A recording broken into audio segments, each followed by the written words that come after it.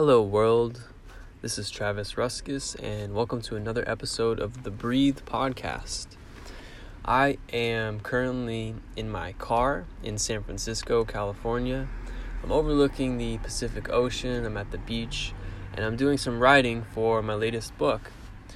Now, without me having to kind of say the same intro every single time, just to give you a little back context if this is your first experience with my content, I'm just writing a book about rock balancing, and this podcast is more of just a raw, organic, free-flowing sort of stream of consciousness that I'm kind of going to publish before I send these written words off to my publisher, and they chop it up and mold it to their form of what this book should be. So this right here is just pure Travis Ruskus, and I just hope that you can enjoy this. The topic that I'm going to talk about is karma in this podcast. So I just previously talked about consciousness. Go check that out as my last podcast if you're interested in that topic. But right now we're going to focus on karma. So here we go. Karma. This is the natural state of flow between positive and negative, good and evil, right and wrong. My experience with karma is related not to one specific religion, but rather as the nature of all things. Like a pendulum swinging from side to side, the flow of positive and negative energies swinging back and forth is karma. In my own life, I have come to discover that when things are going bad, there's something in the air. No matter what I do, I am met with bad results. My email inbox seems to have nothing but bad news during these periods. People on the street have cold looks at me. This negative environment can easily lead me to doubt my strength, and as a result, I fill with fear. I can become frozen, unable to push forward. Negative energy is getting thrown at me, and there's nothing I can do other than ride out the storm, one breath at a time. The good news is that these bad moments aren't bad forever. They always pass if I continue pushing forward. The key is in believing that this pain won't last forever, and that I can indeed push forward. When things are going positive, there's also something in the air. No matter what I do, I'm met with positive results. What previously took intense moments of struggle to create, now is easily created by barely lifting a finger. During these periods, my email inbox seems to have nothing but new opportunities, and different deposits from previous projects appear in my bank account at the same time. People on the street have warm looks at me. When life is good, momentum is built, and these experiences can get even better. When things are feeling abundant, it's easy to want this feeling to last forever. Unfortunately, nothing lasts forever. These golden moments always pass as I continue to push forward and open up to my true potential. I fully step into my role of what I was put here on earth to do. As I unlock new doors, the positive energy leads to new, bigger doors of opportunity.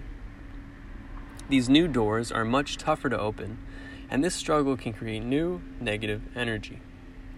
When things get challenging, that is a test to see how deeply rooted our positive energy is.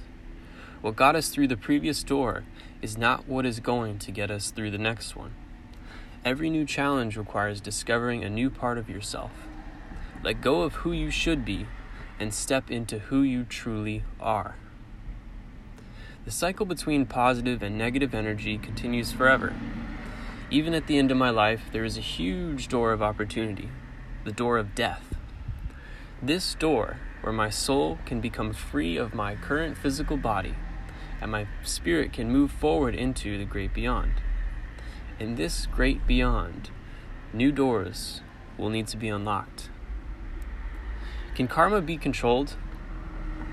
This answer goes back to the free will versus fate discussion I previously covered. It depends on if you feel that you have control of your life or not. Although I believe in fate and that my journey is already planned for me, it's about my ability to step into each challenge and stay true to that purpose in life. Embrace each moment of fear instead of running away from it. My belief to generating more positive karma is to have a strong positive mindset. Even through the struggles, even through those moments where you don't think you could possibly move forward, even when others throw all of their negative energy at you. Trust me, you can get through this, but only if you keep breathing. Only if you keep believing that this pain won't last forever. Pretty soon, the pain dissolves as you get stronger and new moments of positivity slowly enter into your life. Think of karma like a magnet. You can only attract negative energy with negative energy. Positive energy is only generated from other positive energy. What you do in your daily life determines what you will attract. I've made the choice to be an artist. Not only that, but I'm going all in on my creative spirit. I will not surrender to having a basic job working for a boss that I hate.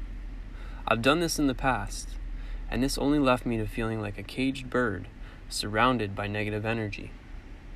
As I have learned to spread my wings and fly on my own, there have been cold, harsh winds of reality trying to destroy me. These tough moments have ultimately led me to growing stronger wings as I push forward. For me, there's only two options: victory or death. The artistic visions in me must be produced. The more that I do this, the more positive karma rewards me for these valiant efforts. So I encourage you to let go of negativity and embrace positivity. See what happens next. Okay, so that was karma. This is under the chapter of evolution. If you're going to check out the book is The Rock Balance Guide. It's going to be released in summer 2019. So if you had any value whatsoever in this content, I encourage you to share it with a few people that could potentially benefit from it. Thank you for your attention, and I hope you have a great day. Peace.